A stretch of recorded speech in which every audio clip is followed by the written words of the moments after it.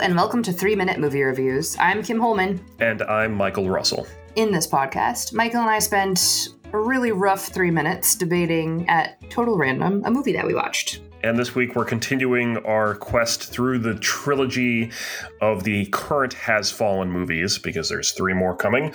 Ugh. And we watched 2016's second installment, London Has Fallen. All right. We are going to flip This Week in Object, because my coin is missing, to see who gets to say what. Michael, heads or tails? Tails, because you said you spelled tails wrong when you wrote it on that side. I did. So tails. All right. Misspelled tails for Michael, and let's flip. It's on the floor. What do we have? Oh, no, Michael, it's tails. Yes. Oh, man. Serves me right for losing my quarter. Yes. All right. Well, that means we're going to set the 3-minute timer and get going. Round 2, London Has Fallen. Really same shtick as Olympus Has Fallen, just now we're in London, because why not?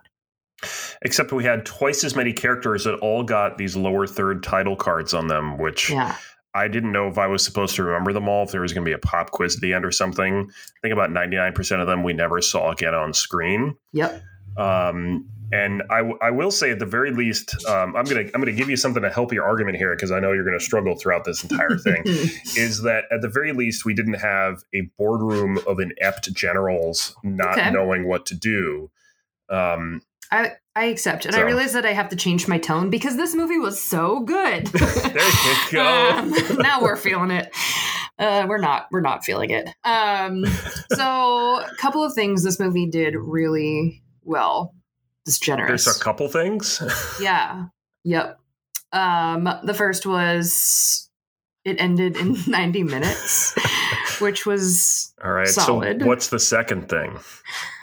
The second thing was that it gave me like a glimmer of hope when they jumped down that thing at the end, that exploding like kind of elevator shafty thing when they're trying to escape from the terrorist. And I really thought they died for a second.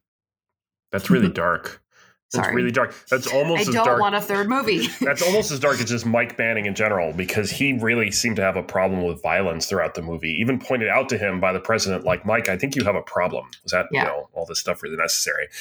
But I mean, there was a lot in here that just didn't make any sense, like most things. I know you're really upset that they killed Angela Bassett. I am really upset, but I can't say that because I'm saying this is a good movie. Her death was kind of meaningless. I mean, it didn't like motivate anyone to do anything. She was just like in the first movie, she wasn't treated very well. She was just kind of there, and then she died. And we had this sad moment, and it's like, okay, I get it, but like we're dragging this out. And the whole thing felt very video gamey, especially kind of that end fight scene where Mike's trying to get into the building where the president is. We did it. Sure. We did this feeling as one long take. It just felt like a video game, and not a good video game.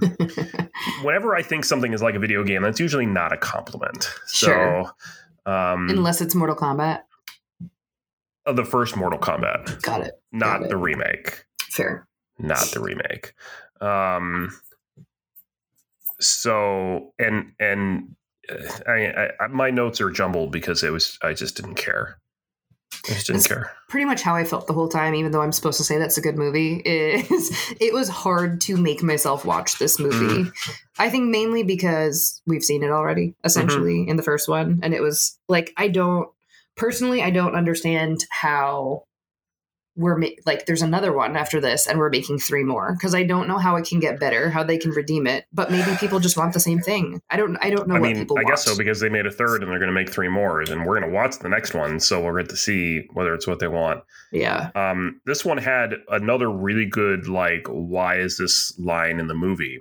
First one had that, like, is he dead? Why don't you ask me a serious question line? Yeah. This one had Mike Banning saying to the president, I don't know about you, but I'm thirsty as fuck, and then chugging a glass of water. Yeah. This was like, I was like, okay, why is this here? Are we hurting for runtime? Do we want to make the movie longer? The dialogue was almost as good as the 9th installment of Fast and Furious, which I saw last weekend. Almost. almost. But we're over, and I think we have done enough for this movie. Thank you very much.